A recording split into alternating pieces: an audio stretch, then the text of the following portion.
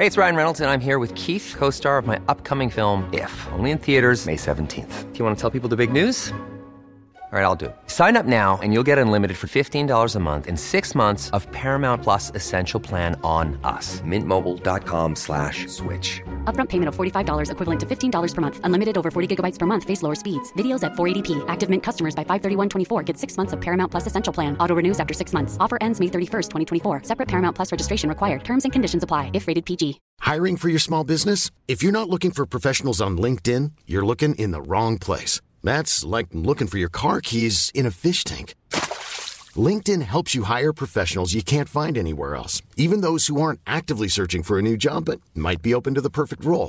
In a given month, over 70% of LinkedIn users don't even visit other leading job sites. So start looking in the right place. With LinkedIn, you can hire professionals like a professional. Post your free job on linkedin.com/people today.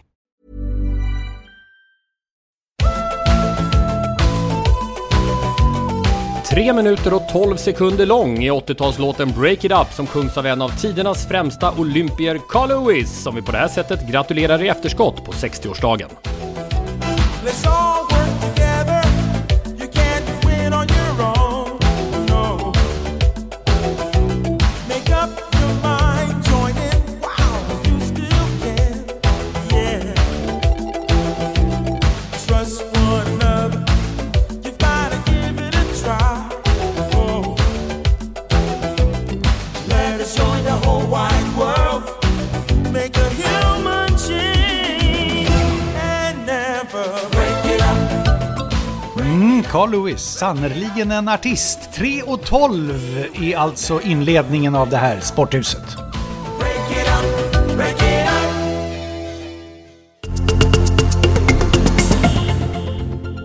Carl Lewis, 9-faldig olympisk mästare och 312 som i 3/12 är födelsedatumet för ett pärlband av andra stora OS-guldmedaljörer. Hör på de här namnen. Klassiska Alberto Juan Torena i just friidrott, Katarina Witt konståkning, Igor Larionov ishockey, Frans Klammer alpint och här ytterligare en olympisk mästare. Ja, vid 2 tillfällen har Carly Lloyds amerikanska fotbollslandslag stått överst på pallen, men hennes senaste OS i Tokyo slutade ju med ett brons. Lloyd är 2 genom tiderna i antal landskamper i världen faktiskt. Hon har gjort just 312 stycken och har till och med utlovat några fler här under den här hösten. 312 allsvenska fotbollsmatcher har Växjöklubben Östers IF spelat. Svenska mästare 4 gånger, för närvarande dock i Superettan. 312 mål gjorde The Goal Twins, som de kallades under sin karriär, italienarna Gianluca Vialli och Roberto Mancini. Tillsammans gjorde de så många mål för Sampdoria, där de i början av 90-talet bildade Europas, får vi säga, hetaste anfallsduo, där de också blev ligamästare. Vi såg dem båda, Vialli och Mancini, i Italiens guldledarstab i fotbolls-EM. Och apropå tvillingar, de kallades ju för The Goal Twins. Plus 312 är Sedin-tvillingarnas totala plus-minus-statistik under sina NHL-karriärer i Vancouver Canucks, klubbens 2 bästa spelare genom tiderna med de imponerande siffrorna. Henrik och Daniel där, och mer ishockey. 312 NHL-matcher har den förre modospelaren Adrian Kempe gjort inför den säsong som nu ska till att starta. Kempe spelar i Los Angeles Kings och var den poängbäste svenska anfallare i den VM-turnering den här våren, som annars blev något av ett debacle för 3 kronor. Ferrari 312 T. Ja, det var en av Ferraris mest framgångsrika Formel 1-bilmodeller. Den kördes under slutet av 1970-talet av bland andra Niki Lauda och Gilles Villeneuve. Nu vrider vi om nyckeln för Sporthuset avsnitt 312. Med Lasse Granqvist och Tommy Åström.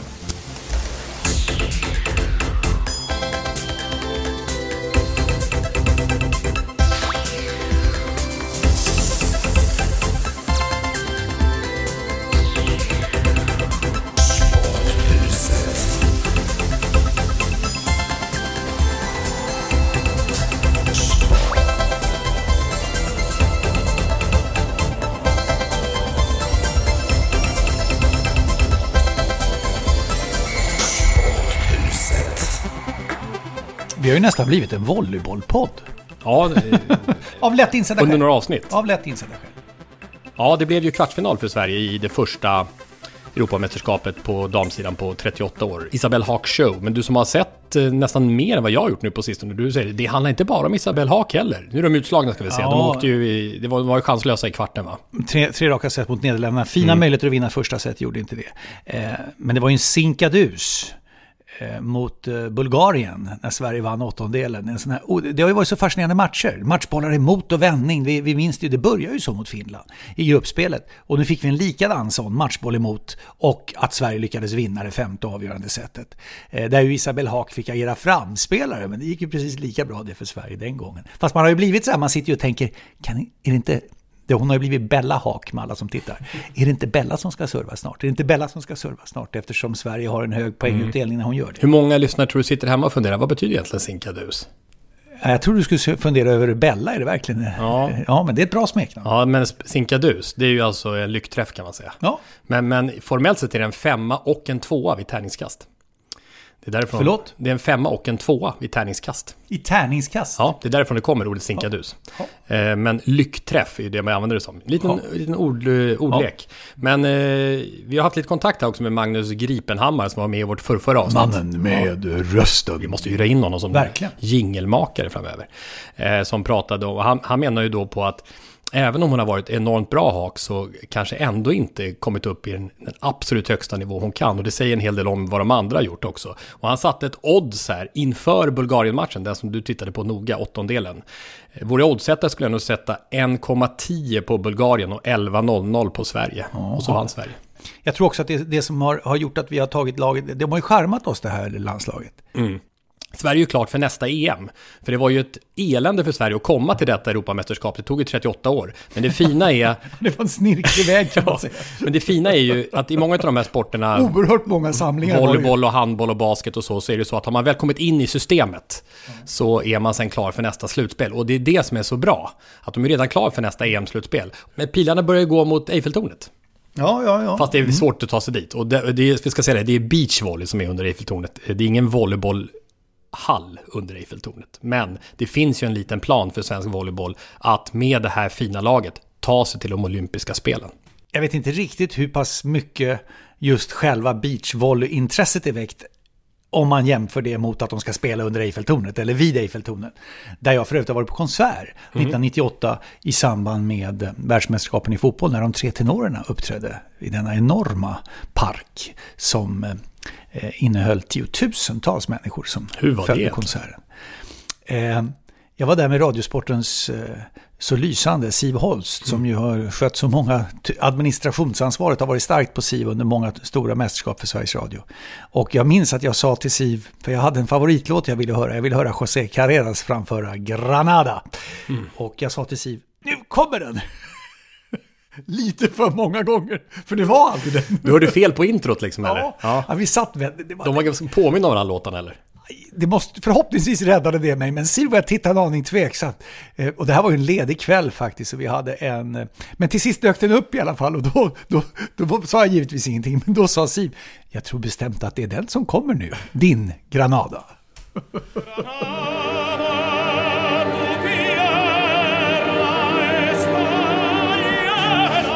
Grindas mujeres de sangre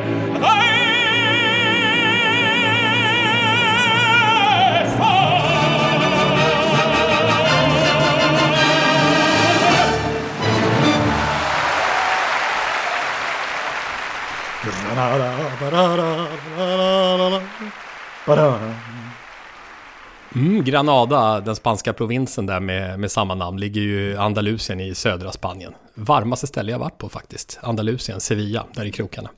Det var hett där i somras också till Europamästerskapen. Och det är en fin övergång till Spanien. Exakt. För det var ju där som Sverige mötte Spanien i EM. Och nu är det Sverige-Spanien igen i detta VM-kval som kommer idag när den här podden kommer ut. Fast den här gången på hemmaplan, denna torsdag. Och du är programledare.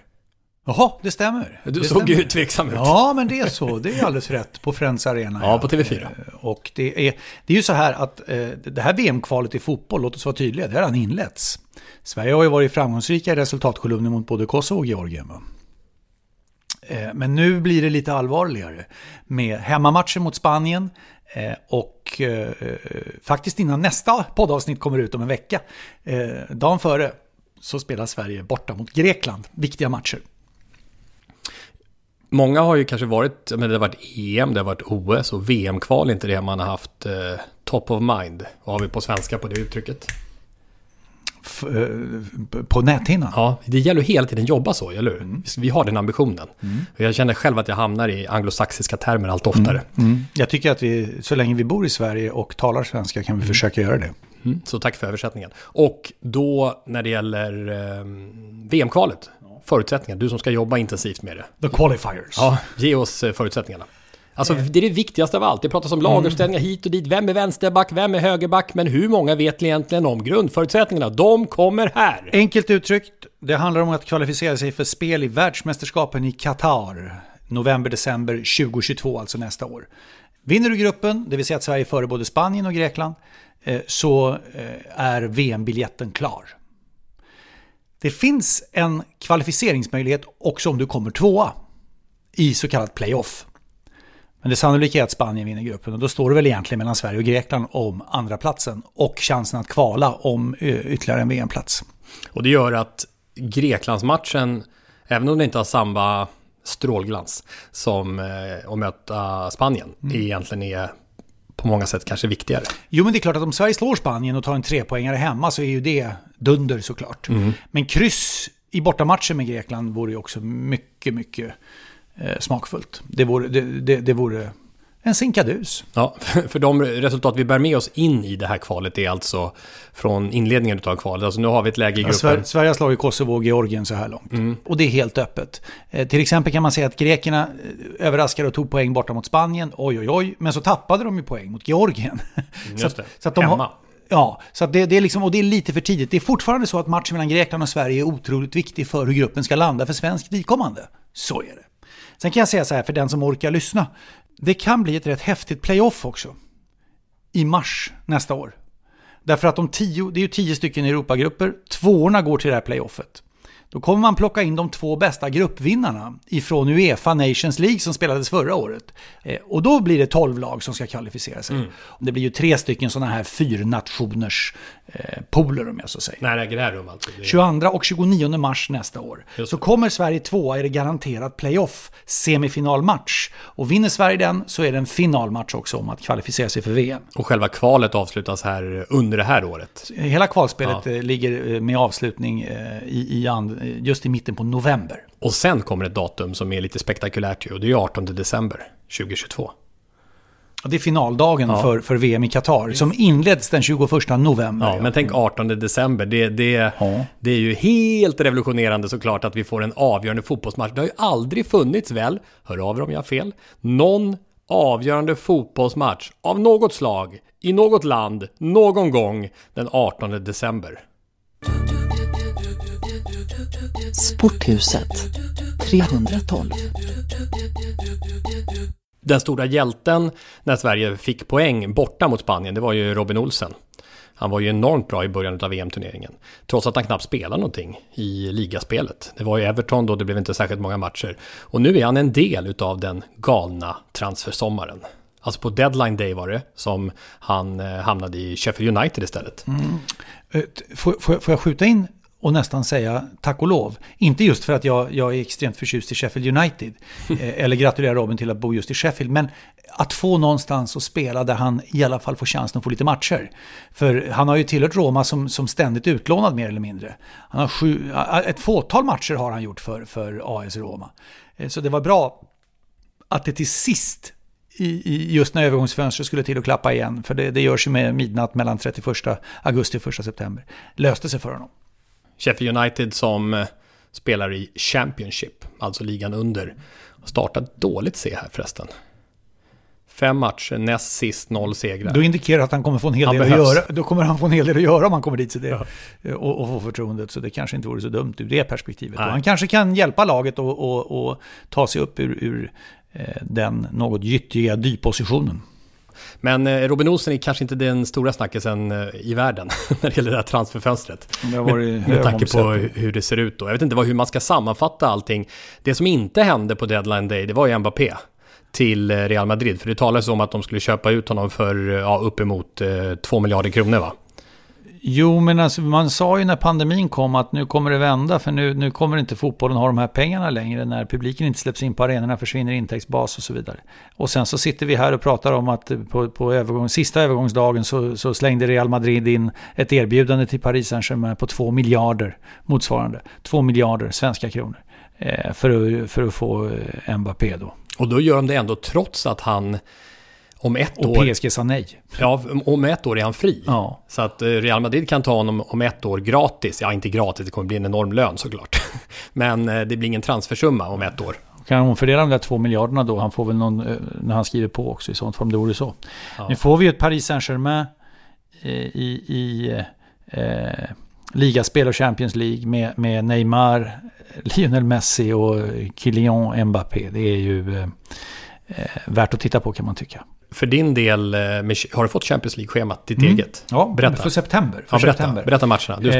Du är på plats på alla, eller? Ja, Hasse Back och jag har fått uppdraget. Härligt. Och när de ringde och frågade om kan ni tänka er att ta det här, så blev man ju lite, ja, det kanske man ändå kan ordna utrymme för i kalendern.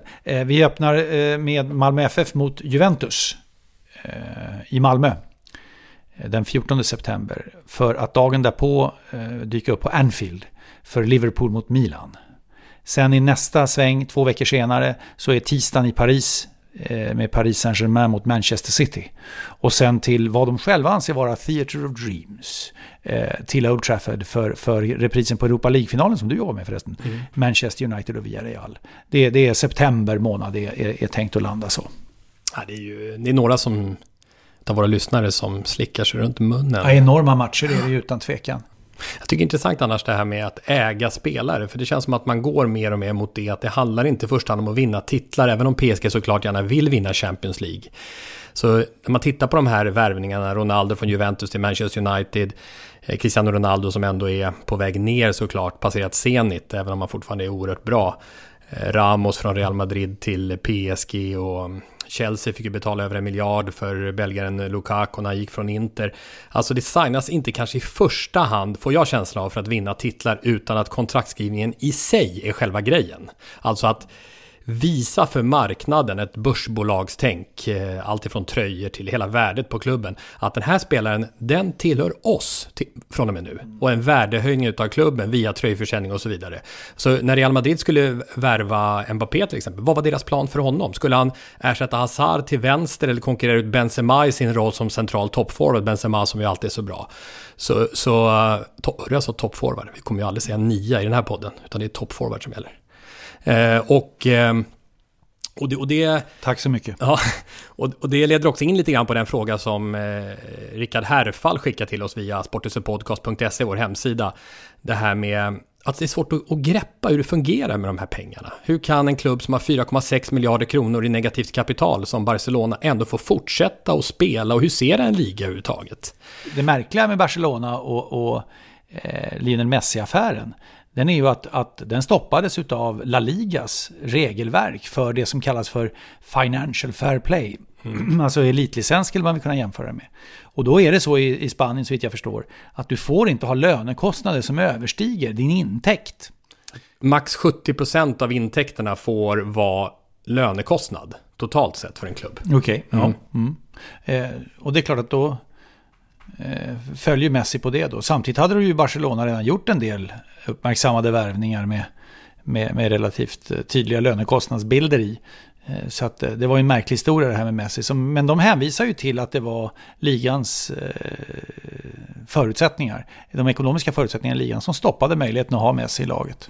Men frågan är om en ligan borde ha ännu tuffare elitlicensregler, alltså som det är i Sverige, där får du inte ha negativt eget kapital, då åker du ut.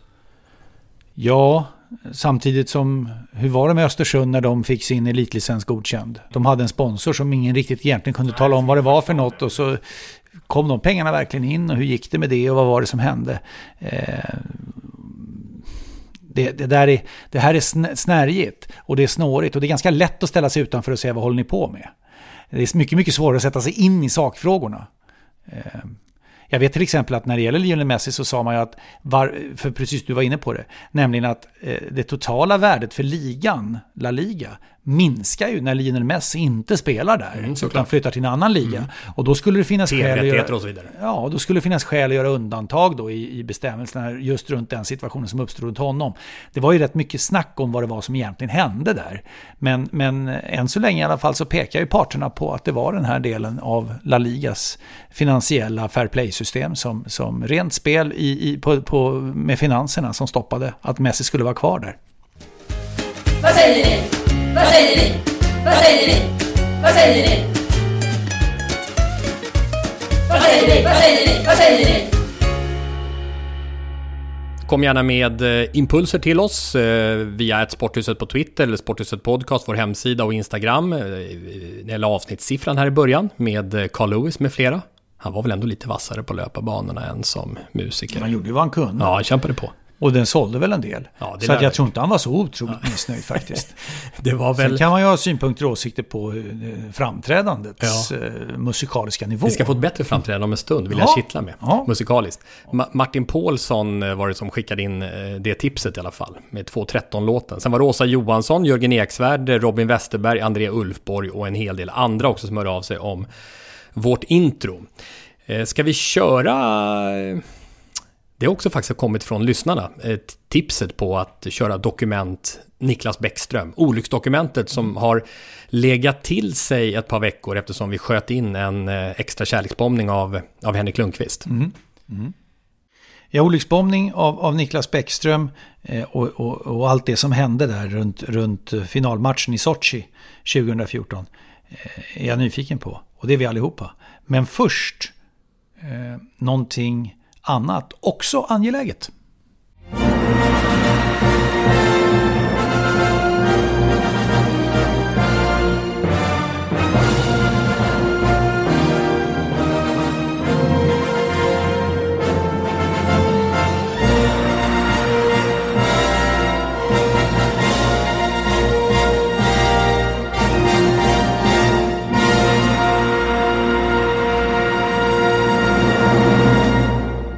Jag tycker det är härligt i tider av radio. Jag får lyssna mycket på Lasse Persson nu och på Roger Burman från Paralympics. Jag nämnde det förra veckan. Jag gör det verkligen med stor glädje. Burman var ju med i förra avsnittet. Ja, det är inte illa. Alltså, du hörde väl Roy Orbison-klippet? Ja, exakt. Och han försökte ju till och med själv undvika ihop med Pia Sundhage var det förut.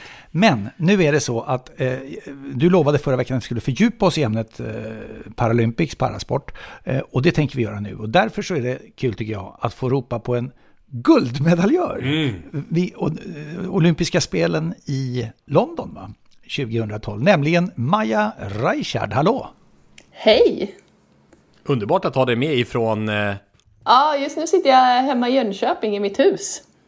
2012, olympisk guldmedaljör. Berätta. Ja, men jag var med i de paralympiska spelen 2012 i London. Och det är väl typ det häftigaste jag varit med om. Bara att få vara på paralympiska spel är ju helt enorm känsla. För att man gör det tillsammans med en hel svensk trupp. Men själva mitt guldmedaljslopp var på 100 meter bröstsim. Där jag var favorittippad. Men det var mitt första paralympiska spel. Och jag var så nervös inför det här loppet. Jag kommer än idag ihåg hur nervös jag var. Dagarna innan så att jag ringde min mamma och jag var sjuk. Och jag hade feber och allt var fel. Men till slut så var det dags. Då simmade det där bröstsimsloppet. Försöken gick jättebra. Och finalen gick jag in på. Jag var så nervös att jag höll på att spy. Benen skakade. Jag kommer ihåg att den ledsagaren som jag hade med mig in, hon frågade typ om jag ville gå därifrån för att jag höll på att kräkas. Men när jag väl kom in i den där arenan och äntligen så all nervositet bara föll av mig och jag fick simma mitt lopp. Det var så skönt att få dyka ner i bassängen och äntligen få göra det där som jag hade tränat för. Simmade första 50 metrarna, fick en urusel vändning och blev fly förbannad för att jag skulle ha sumpat allt jag hade tränat för. Take your marks. Very nice reaction from Akima. Akiyama in lane number 8. Very good off the blocks, but into the lead is Richard. Marja Richard in 4. Baez going well in 5. Simmar sista 50 metrarna och var säker på att alla andra låg före mig. För jag har en synskada som gör att jag inte kan se någonting. Så jag har ingen aning om vad mina konkurrenter är. There's only 15 meters to go now. Marja Richard coming home for Sweden in lane 4. She's going to take the gold medal. She's going to be very close on the record. And it is a record. Just inside 127.98 to 128.51 this morning. She broke the record this morning. She's broken it again tonight. But tonight there's a gold medal for that performance. Så när jag kom i mål så hörde jag 17 000 människor vråla och jag hörde spiken säga att tredjeplatsen, vart den hade gått. Och jag hade ingen aning om hur det hade gått för mig. Så jag tog mig upp på kanten, det var först då jag fick reda på hur det hade gått. Så att då kom lyckoruset på riktigt. The winner of the gold medal and Paralympic champion, representing Sweden, Maja Richard. The champion is Maja Richard from Sweden. Har du en aning om hur lång tid du fick vänta på att bli euforisk? Nej, jag har ingen aning. Alltså, men jag skulle gissa på att det kanske var 1,5-2 minuter eller något där.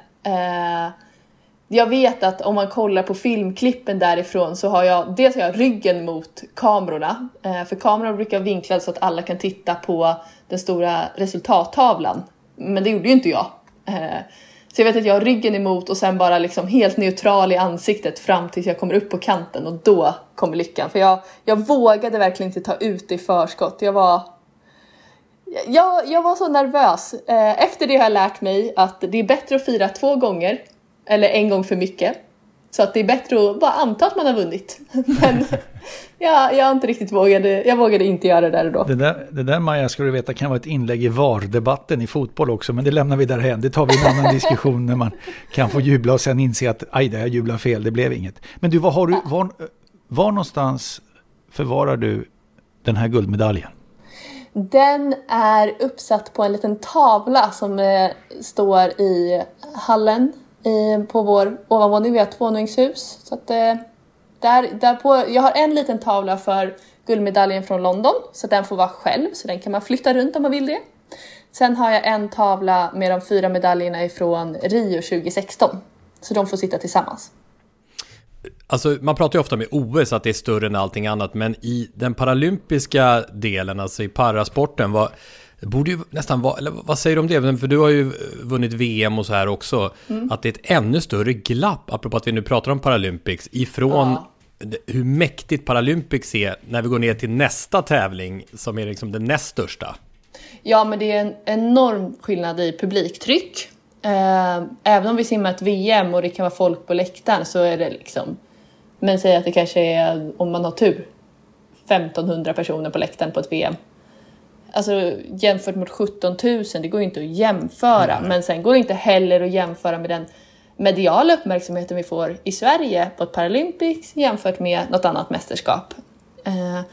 Vilket gör att för själva idrotten så får man en chans att visa upp sig och kanske, om man har tur, skaffa några sponsorer och verkligen synas.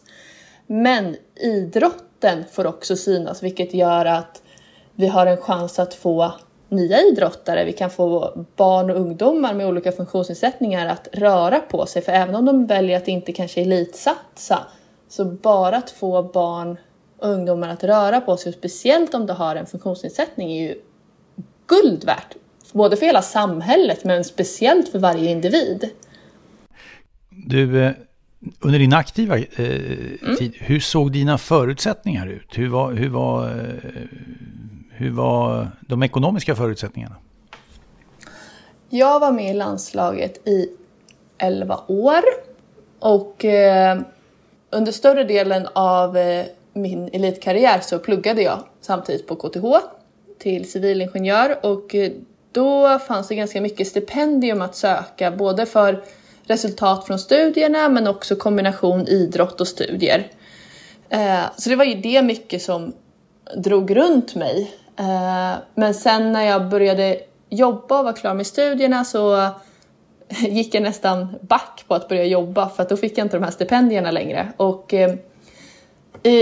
jag har hållit på med simning, och eftersom jag är blind så har jag behov av att ha 2 stycken tappers som jag kallar det. Det är de personerna som står i varje ända av bassängen och slår mig i huvudet för att jag ska veta när kanten kommer. Och de måste jag ha för att jag ska få tävla. Har inte jag dem, då blir jag diskad. Vilket gjorde att för mig att åka iväg på en tävling blev väldigt dyrt. För jag måste ha med mig 2 personer. Jag försökte ha dem så att de kunde coacha mig också. Så att man i alla fall inte behövde ha med sig en tränare också, utan vi kunde åka vi 3. Så det blev mycket att leta pengar för att få det här att gå ihop ekonomiskt. Det är mycket runt omkring. Det är inte bara att träna och tävla. Just att det står någon och slår dig i huvudet låter ju ganska brutalt när du säger det. Jag känner bara att har du blivit förbaskad på din tapper någon gång och sagt det när du kommer upp i bassängen, att klipper du till med roten så där en gång till, då smäller det. Eller tvärtom, att det är bra om du klipper till. Så att eller? Det är snarare den att det är för löst, eller jag tycker det har varit för sent eller för tidigt. Aha, ja. Alltså det blir ju väldigt mycket små marginaler, för att slår de för sent, då simmar jag rakt in i kaklet. Slår de för tidigt, ja men då tappar jag någon 10:e eller 100-del som avgör. I Rio 2016 så var det väl 300-delar från min andra plats till första platsen på 50 fritt. Så att, jag har snarare att jag tycker de har slått för löst. Men ni kan ju tänka er vad står på deras CV när man skriver jag slår blinda i huvudet. Ja, just det. Ja, det är bra. Men du, jag slår folk i huvudet. Slår du folk i huvudet? Ja, de är blinda. Blinda dessutom. Ja. Men vad kan göras för att ska komma in mer pengar? För vi vet att det finns inte så jättemycket resurser i parasporten. Vad är dina förslag? Alltså jag tror ju att mycket kommer lösas desto mer medial uppmärksamhet det blir. Men sen måste företagen och allmänheten också inse eller våga satsa. Och det gäller företagen, för jag vet att när jag sökte sponsorer och jag bodde i Stockholm och så försökte jag av ett företag fråga, men är ni intresserade av att sponsra mig? Och så sa de, vi ska kolla, och så återkom de och sa, nej men vi väljer att sponsra Hammarby fotboll istället.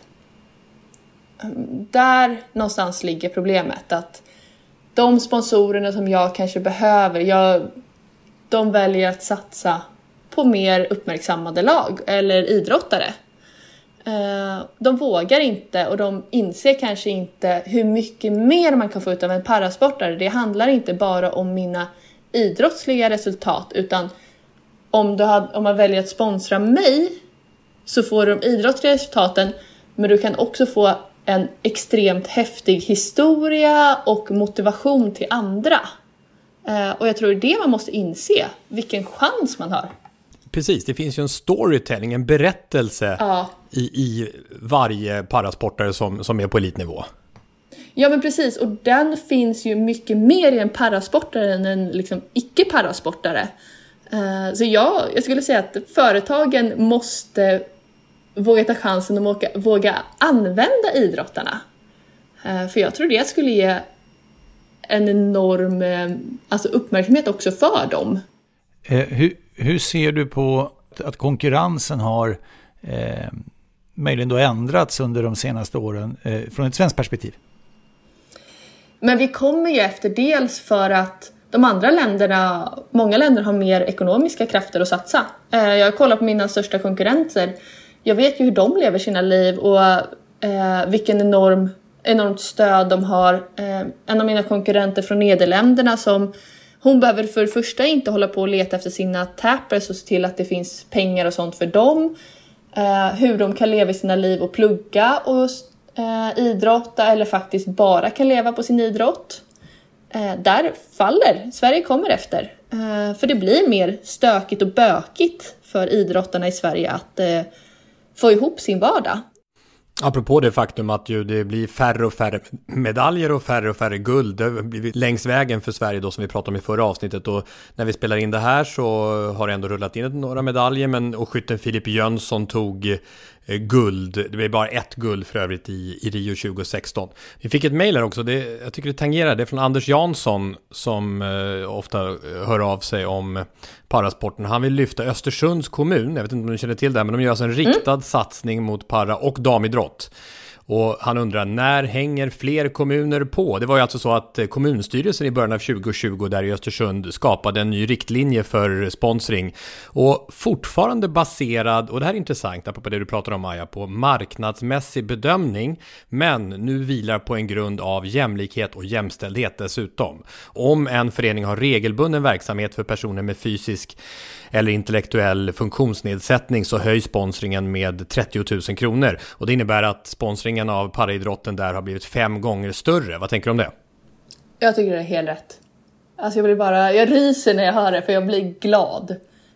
För jag tror att även om vi vill att det ska gå bara av sig själv så tror jag att de här riktlinjerna och de sakerna, det är det som behövs för att öppna ögonen. Och jag tror att Östersund på det sättet kommer få väldigt många fler parasportare. Men sen gäller det ju också att man inte bara startar upp ett parasportlag och liksom säger att men ni kan ligga här och köra en gång i veckan och just det, inte liksom ge dem en chans. Ja, men precis, bara för att få pengarna. Det är ju viktigt att det faktiskt också blir någonting bra av det. Både att förhoppningen är väl att man ska få upp elitidrottare, men jag tror den absolut största vinsten är att man öppnar upp och ger fler människor en chans att idrotta och röra på sig. Och jag tror att kommunen kommer tjäna pengar på det i längden för att man får lägre vård för sjukhus och allting annat runt omkring och hjälpmedel och För att tack vare idrotten har ju jag blivit väldigt mycket mer självständig. Så jag skulle ju säga att det är idrott som gör att jag har mitt arbete. Och det är den som gör att jag kan betala skatt. Det är tack vare idrotten jag har lärt mig att klara mig själv väldigt mycket. Vilket gör att jag behöver min ledsagning och assistans och hjälp i vissa lägen. Men jag har också lärt mig att lösa många saker själv. Så att jag tror att man tjänar väldigt mycket på att få personer med funktionsnedsättning att röra på sig och få en bättre allmänhälsa. Om vi ska summera lite då, alltså nu, vad ska vi titta efter de sista dagarna på Paralympics som du också kan plocka fram tjusningen med det här mästerskapet och parasporten överlag?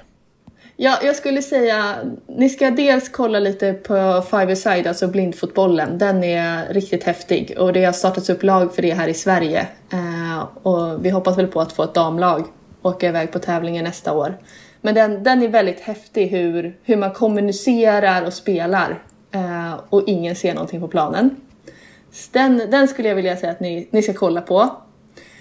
Sen tycker jag generellt friidrotten är ju väldigt häftig för det har ju alla typer av olika funktionsnedsättningar och det är väldigt häftigt när folk hoppar höjd med bara ett ben. Försök att hoppa liksom höjdhopp så högt som de gör på ett ben. Det är riktigt fascinerande. Längdhopp också är jättehäftigt. Men just det här när de gör det på ett ben. Vilken spänst det är i det där benet. Sen älskar jag simning. Jag tycker ni ska kolla på simningen. Det förstår vi att du gör, ja. Ja. Vi har ju kärleksbombning här i Sporthuset, det vill säga vi riktar kärlek till en särskild sak, vi drar det ur en liten urna. Paralympics kärleksbombad i avsnitt 104. Ja. Goalball är väl kärleksbombat av Jens också. Tidigt, ja. Det var ju på en live. Det måste ju avsnitt, vad kan det vara, 26 eller något sånt där. Ja, jag visste att du kunde avsnittet. Men du Maja, innan vi skiljs åt. Goalball är häftigt, va? Eller? Goalball är häftigt. Goalball är jättehäftigt. Innan vi skiljs åt här nu. Nu ska vi få en omöjlig fråga. Det är nämligen, alltså, vilket skriver du på översta raden i ditt CV eller när du ligger och bara tänker på underbara idrottsmän? Är det att gå in på en fullsatt Olympiastadion i Rio de Janeiro som fanbärare? Eller är det att höra de 17 000 när du slår händerna i kaklet i London 2012? Nej, det är London 2012. Alltså det går inte att slå det. För fanbärare, jag fick ju vara fanbärare för mina prestationer. Men det där var ju verkligen det jag hade kämpat för. Jag var så nervös. Och jag har lärt mig så mycket om mig själv. Men alltså den guldmedaljen värderar jag absolut högst. Jag tycker det är stiligt att du har den särskilt också från allt annat du har vunnit. Den kan flyttas runt lite. Ta ner den och sätta den nära in till dig nu när du tar hand om familjen och hunden och alltihopa och tänker att den här grejen, den är jag väl värd. Och kul att få ha dig i Sporthuset. Tack så mycket för att du besökte oss, Maja. Ja, verkligen. Stort tack så jättemycket för att jag fick vara med.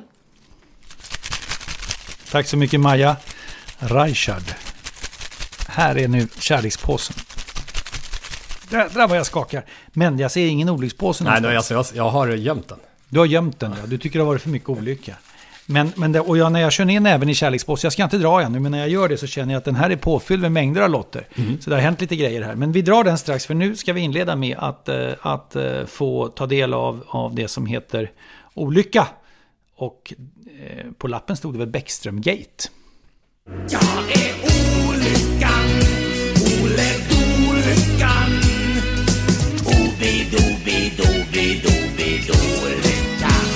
Krasch och bang-lyckan. Gnissel och pang-lyckan. Så akta er för mig, annars händer en grej. Olyckspåsen i Sporthuset. 22-е зимние Олимпийские игры в Сочи объявляю открытыми.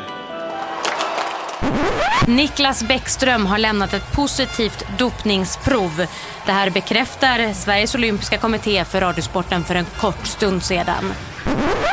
Nu däremot ska det handla om ishockeyfinalen i OS igår och händelsen som redan hunnit beskrivas som en av tidernas största svenska dopningsskandaler.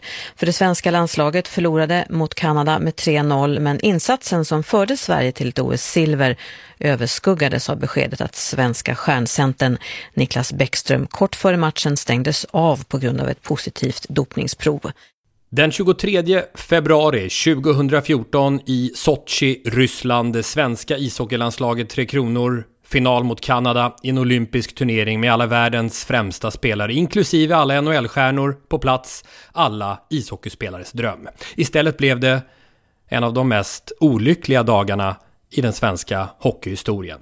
När laguppställningarna kom en timme före match stod det klart. Nu är det bekräftat. Niklas Bäckström missar OS-finalen i ishockey.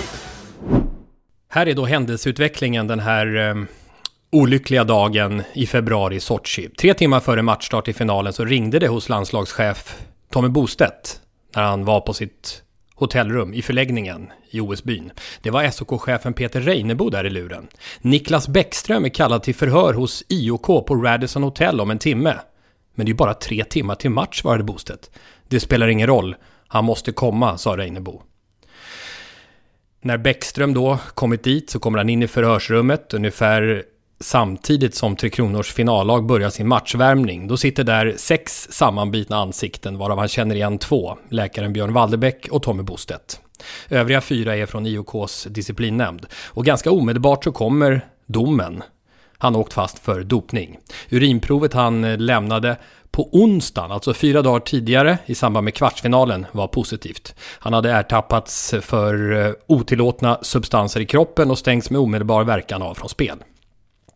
Då var det så att Reinebo och Walderbäck de protesterade och förhöret drog ut lite på tiden. Och borta vid Bolshoi Arena, där står förbundskapten Per Mårts och har fått delinformation. Informerar spelarna om att Niklas Bäckström eventuellt missar matchen. Spelarna reagerar förstås starkt.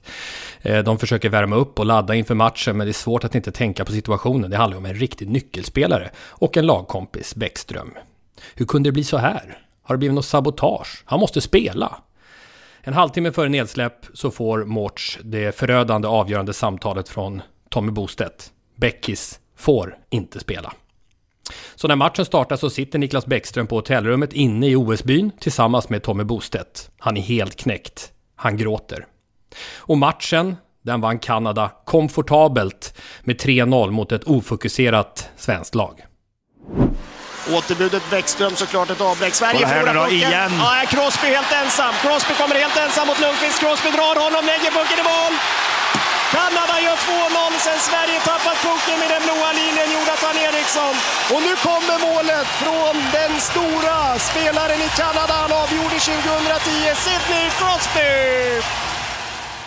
Den svenska förbundskaptenen Per Mårts, han pekar efteråt på att fel fokus efter händelseutvecklingen runt Bäckström var starkt bidragande till den svenska finalförlusten, och den svenska lagledningen rasade ju verkligen efter matchen mot IOK på presskonferensen och på de efterföljande intervjuerna efter finalen. Det är oförskämt tycker jag. Jag har ingen aning varför man gör så här, utan vad jag vet är att om man tar ett dopingprov så ska det få besked senast 24 timmar efter, så ska man veta. Tar man ett B-prov så ska man få det efter några timmar. Det har vi fortfarande inte fått, och den tiden också gått. Så det känns som att det är ett litet justitiemord på något sätt tycker jag. Huvudansvarig för dopningstesterna, alltså ytterst ansvarig för det här, var Arne Ljungqvist, som vi hade med i vårt avsnitt 301. Då var han fortfarande kvar inom den olympiska rörelsen och WADA. Och han blev också hett villebråd hos journalister efter det som hände. Och fick bland annat frågan om det här med hur kunde det komma sig att det tog sån tid från onsdag till söndag innan beskedet kom att Bäckström hade åkt fast i ett dopningstest. Det är ju frågan om vad beskedet innehåller som är det viktiga. Och sen att det kommer just före, ganska före matchen, några timmar före. Det är ju olyckligt, självklart, men sånt kan hända. När prover tas och behöver analyseras och ska kommuniceras och hanteras och sen rapporteras, i det här fallet då till den svenska lagledningen. Landslagschefen Tommy Bostedt var stenhård i sina anklagelser efter finalen. Att vänta till 1,5 timme innan OS-finalen, det är för att få så mycket intresse kring det här som möjligt. Det är alltså politik det handlar om. IOKs regler är ju inte IOKs regler a priori, det är ju WADAs regler. Världsidrottens dopingregler. Och det behöver inte IOK ha någon uppmärksamhet kring, så den kommentaren förstår jag inte, den får jag nog förklara bättre, tror jag. Ja, stenhårda ord, växlingar efter det som hände. Och vi ska säga det också att senare har ju Tommy Bostedt backat ifrån en del av de hårda ord som han gjorde och menade på att det var lite grann i affekt efter den här finalmatchen. Men det som hade hänt var alltså att Niklas Bäckström vid dopningskontroll efter kvartsfinalen testat positivt för den dopningsklassade substansen pseudoefedrin. Bäckström själv och den svenska läkaren Björn Walderbäck pekade på att substansen kom från en allergimedicin som han ätit i flera år under det att han spelat i NHL. Men en titt i Internationella olympiska kommitténs och antidopningbyråns WADAs lista över förbjudna preparat visar tydligt att den här medicinen innehåller nervstimulantia som ger uppiggande och prestationshöjande effekter och är inte tillåten om man använder den i hög dos, vilket Bäckström hade gjort. Höga koncentrationer av medicinen kan till och med ge amfetaminliknande effekter, det vill säga man blir väldigt uppiggad. Och då undrar man, hur kunde den här missen ske? Att man missade att det fanns med på listan?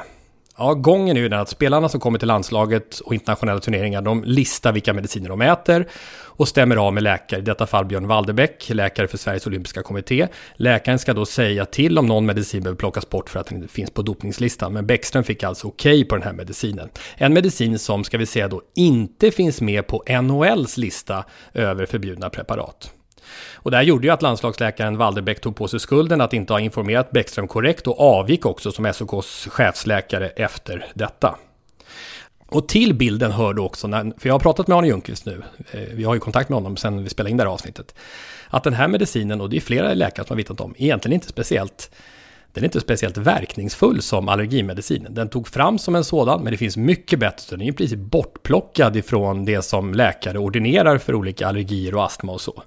Och WADA testade under ett antal år att plocka bort preparatet från listan för att se vad händer då. Kommer bruket att öka? Det vill säga de letar ändå efter om substansen finns i kroppen, men den är borta från listan. Och då märkte de den gick upp. Det vill säga fler började använda den när den försvann från listan.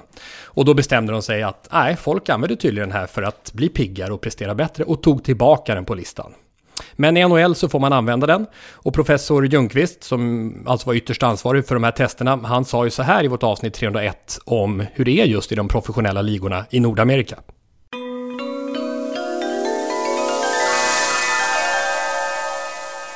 Då gick Bush junior ut som president och sa precis det du frågar efter. Att nu förväntar vi oss att nu när vi har bildat USADA, som är en nationell antidopingorganisation i USA som respekterar WADAs regelverk, så förväntar vi oss att de professionella ligorna i USA också enar sig under USADA. Och det har inte riktigt hänt. Det har inte riktigt hänt. Nej. Inför OS i Nagano 98, då NHL-spelarna för första gången var med i OS, gjorde Sports Illustrated en granskning av hur många spelare som använde pseudoefedrin i NHL, och uppskattningen var ungefär var 5:e spelare. Stjärnan Mark Recchi sa då: jag känner mig lite seg ibland och tar den för att komma igång och bli mer temperamentsfull. Och vad hände då efter det här då? Efter OS så fortsatte de juridiska processerna runt Bäckström, och han blev friad av internationella ishockeyförbundet. Sen överklagades det igen och hamnade då också på internationella skiljedomstolens bord, nämligen CAS. Och det ledde fram till en uppgörelse där Niklas Bäckström medgav att han brutit mot antidopningsreglerna, men i gengäld fick behålla sin silvermedalj, och WADA nöjde sig med att ge spelaren reprimand, alltså det lägsta straffet på dopningsskalan. En uppgörelse som både Arne Ljungqvist och den tidigare WADA-chefen Dick Pound tyckte var fel. Vi har en idrottsman som testas positivt för dopning och går omkring med en silvermedalj om halsen, sa Pound på ett WADA-möte. Vi fumlade med bollen där, sa han efter beslutet. Avslutningsvis, de summerande frågeställningarna som jag tänker av det här olycksdokumentet blir som i så många dopningsfall. Vilket uppsåt hade idrottaren själv? Hur mycket kände han till? Vad har läkaren för ansvar? Han fick alltså avgå som SOKs chefsläkare efter detta. Och sen då det som är så viktigt, som hela dopningsreglementet bygger på. Oavsett om man heter Linda Haglund i början på 80-talet, Therese Johaug eller Niklas Bäckström, så handlar det om idrottarens strikta ansvar att själv se till att man inte fått i sig några förbjudna substanser. Det ska inte gå att komma undan med att skylla på en läkare. Sen är det då oerhört eländigt, olyckligt, att just den här finaldagen med några vibrerande timmar kvar till finalen så rasar allt för ishockeylandslaget Tre Kronor i den senaste olympiska hockeymatchen med alla de främsta spelarna närvarande. Nu är det bekräftat. Niklas Bäckström missar OS-finalen i ishockey. Ja, det är nog den största matchen jag skulle ha spelat, och det känns för jäkligt faktiskt. Det har inte gått till på rätt sätt.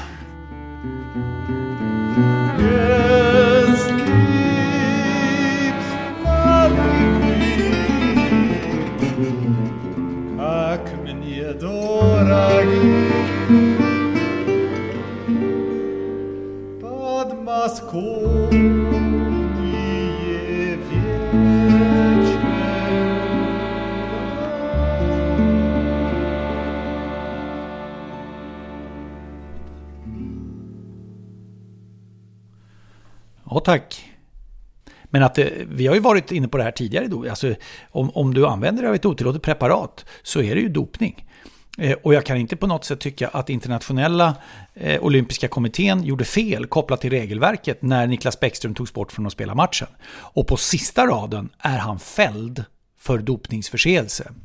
Och sen funderar jag lite också kring opinionen. Det finns inte speciellt mycket fördömanden i opinionen mot det som Bäckström gjorde, utan alla väldigt, väldigt mycket handlar om hur synd det var om hans tårar och hur förstörd han var, hur knäckt han var. Och det påminner en hel del om rapporteringen runt Johaug, där norska medier framförallt har varit väldigt mycket inne på det också.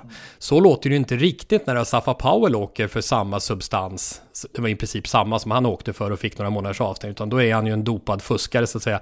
Eller när Abe Bargawi låg på gränsens preparat, du vet, Meldonium och det här, det var också lite ungefär liknande. Då är de ju som dömda i folkdomstolen, och där tänker jag vet inte riktigt vad svaret är, du får gärna resonera vidare Lasse, men dels att vi ser som grundsvenska idrottare, vi ser moralens högborg i Sverige, möjligen det, men också då att även lagidrottare på något sätt, bollsportidrottare kommer lite billigare undan i opinionen än individuella idrottare som blir väldigt hårt dömda. Therese Johaug var ju sig individuella idrottare, men det som är rörigt för Bäckström tror jag är att det här är ju någonting han använder i sin vardag då tydligen. Därför att det här är inte förbjudet i USA. Och då har han rätt att använda det. Där ja. Bekymret blir ju när Niklas Bäckström kommer från sin vardag där det är rätt att använda det till en vardag där det inte är rätt att använda det. Sen är det så här, det är strikt ansvar för den som nyttjar preparatet. Det är ju samma sak med Therese Johaugs läppsalva. Det är strikt ansvar för Therese Johaug, som på sista raden fick en skärpt dom av skiljedomstolen KAS. Där hennes bestraffning ökades ju från 12-13 månader upp till 1,5 år, 18 månader. Men så Niklas Bäckström är ju ansvarig. Men jag förstår att jag som enskild individ och idrottare vänder mig till läkaren och säger, hur är det med det här? Det här preparatet använder jag, allergimediciner brukar jag ha i Nordamerika. Hur är det med det här? Och att man då förväntar sig att man ska få ett svar som säger, det går inte här. Två starka intryck som jag har från den här historien, det är ju dels, apropå det du pratar om nu, om jag hade varit idrottare, då hade jag varit som Carolina Klüft, helt besatt av att dubbelkolla, trippelkolla, kvadruppelkolla och inte ta en enda tablett som du verkligen inte behöver. Eftersom det finns risker. Det har vi sett på Johaug, det har sett Bäckström. Apropå att du har ett eget ansvar, det är det ena. Det andra, jag tycker att det är fel att kalla Bäckström en superfuskare för det här preparatet. Han har gjort en dopningsförseelse 3 månader, men måste skilja på preparat och preparat. Har man tagit steroider 2 år, det är en allvarligare förseelse, då är man dopad, då är man en jättefuskare. Men om det är den här typen av grej, då ska varken Bäckström eller de här som jag räknade upp drabbas så hårt i folkdomstolen. Ärendet har varit hos högsta tänkbara instans. Han är fälld för dopning, påföljd reprimand. Och reprimand är ju den lindrigaste påföljden som kan utdömas. Du kan alltså inte bli så att det är liksom, det vill säga du är fälld för gjort fel, men du blir inte av med körkortet, du behöver inte sitta inne, du behöver inte, alltså så. Men du får reda på att om du gör om det här så är du illa på det, va? Men Abbe Barregau, hon fick inte ens en reprimand. Hon är ändå ansedd som en fuskare. Men att WADA gick med på, som du berättade i din olycksbombning, att göra en uppgörelse med att Bäckström sa, ja, jag använde ett ej godkänt preparat, det var dopningsklassat, jag erkänner det. Och då sa WADA, okej, du erkänner det, bra, då går vi med på att ge en reprimand bara. Och att WADAs allt-i-allo-nestor, förutom Arne Ljungqvist, nämligen Dick Pound, efteråt säger, där fumlade vi med bollen. Då har jag en hälsning till WADA. Stop fumbling the ball. Precis, håller med. Okej, kärleksbombning nästa vecka. Väldigt bra diskussioner det här som kommer med utgångspunkt från din olycksbombning där. Ska jag dra? Ja. Fastnar! Den är grön. Den är vikt ungefär 5-6 gånger. Ja, det är rejält många gånger. Nu läser jag först. Lewis Hamilton. Står det på lappen. Formel 1. Är det Janne Blomqvist som är på väg? Det är Janne Blomqvist militärskap, han är på väg. Han var ju med när det handlade om Schumacher. Ett underbart avsnitt. Ett underbart avsnitt.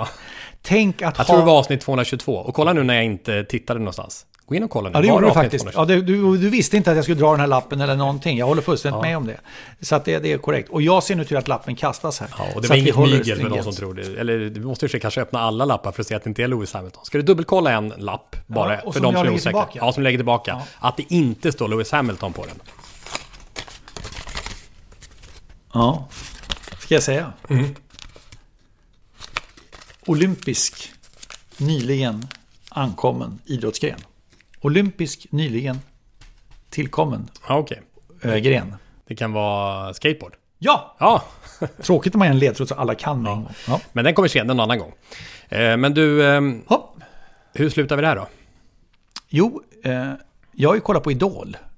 För här kommer Sporthusets egna sångfågel. Jolina var med. Och så var det ju. Och det var ju, de blev ju så glada i första. De applåderade och hade sådär. Och efter var tysta länge. De är skickliga på TV här. Det är ju dramaturgi. Det klipps. Men ska vi ta det från början bara? Det var alltså så här att det ringde ju. Hon blev ju headhuntad till Idol. De ringde ju. Det var ett halvår sedan kanske. Särskilt utplockat. Ja. Och, bra, tack. Och då så ringde de ju och sa så här. Hej, vi har hört dig i den här podden Sporthuset. Otroligt. Det är fint. Att produktionsmänniskor från Idol sitter och lyssnar på Sporthuset. Jättehärligt att höra tycker jag. Kanon, ni är mycket välkomna. Vi har ingenting emot att ha ett samarbete. Så då blev hon ju knuten dit då. Ja. Så audition, det skedde ju i början på maj. Och sen slutaudition i slutet av maj. Så det är flera veckor emellan. Men i tv här nu så var det ju det ena måndag och det andra tisdag. Så det blev lite speciellt för henne. För på måndagen så var det ju supersuccé i audition. Alltså juryn, vi ska lyssna till det snart. Men juryn stod ju upp, det var det du var inne på. De var ju exalterade. Efter en sån här dramaturgisk tystnad så hyllar de. Men sen då, dagen efter, I tv dagen efter, men i verkligheten 3 veckor sedan. Och det som hade hänt under de där veckorna var att Jolina hade åkt på en svår förkylning. Stämbandsinfektion sa de i tv-programmet. Ja, vi kan höra här. Jolina Stålbrant, 18 år student från Stockholm, kommer fram. Yes, ni hör på mig. Jag har tappat rösten. Nej! Jag är jätteledsen, alltså verkligen. Ja. Men gud. Ja, det där är ju stämbanden vill inte jobba alls. Nej, precis. Jag kan liksom inte ta några toner. Nej. Och det låter som en stämbandsinflammation som du har. Så att jag tror nog inte att du ska prata heller utan vila rösten. Du ska inte sjunga när du har såna här grejer. Hon kan förstöra sin röst. Ja, det är lite men det är du ska vara tyst och inte säga någonting. Men då tycker jag att vi är så här. Då kan du få gå ut den vägen. Man kan inte ha så mycket mer otur. Det är jättejobbigt. För jag vill väldigt mycket. Ja, det där var ju... vad ska man jämföra det med? Det måste ju vara som att bli uttagen och spela SM-finalen. Och sen när finaldagens morgon kommer så är du sjuk. Det rycker liksom undan förutsättningen att göra det du har hållit på och önskat så intensivt så länge.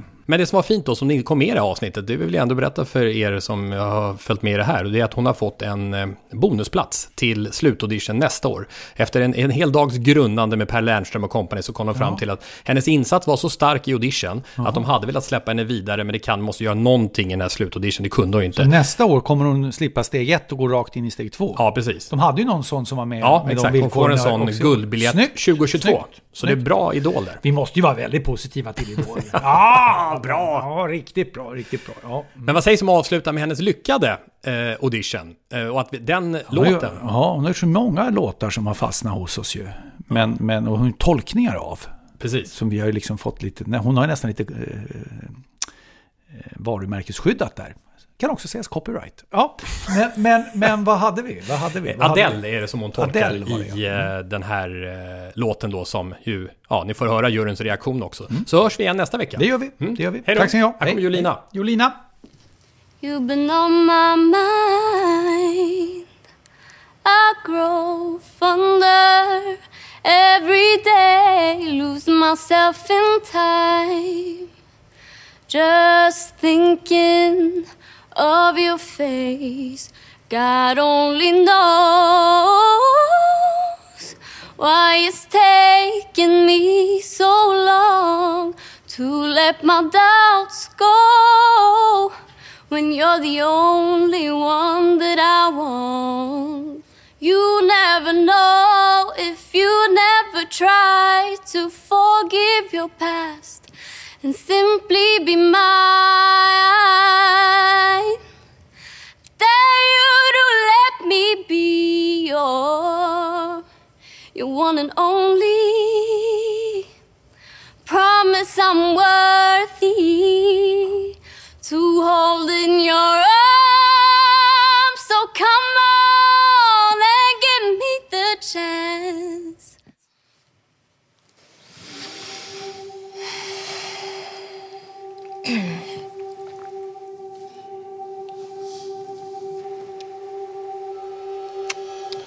Jävligt bra. Det var jävligt bra. Det var jävligt bra. Vet du vad? Nu är det jag som är ett fan av dig. Du har rösten, du har personligheten. Du kommer in, du skärmar oss allihopa. Du skulle vara en dröm för mig att få jobba med. Tack så jättemycket. Det här är ju jättefint. Ska vi rösta? Ja! Behöver vi rösta? Det blir ett ja från mig. Ja! Ja!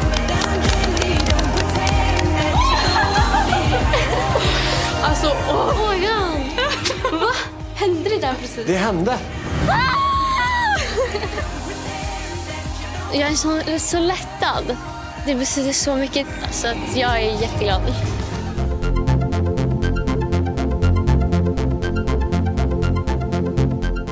Sporthuset produceras av Tommy Åström och Martin Söderberg. På webben sporthusetpodcast.se. Jinglar gjorda av sånggruppen Sonora, Patrik Oman, Jonas Jonasson och Albin Blomgren. Hörs nästa vecka, Jippi.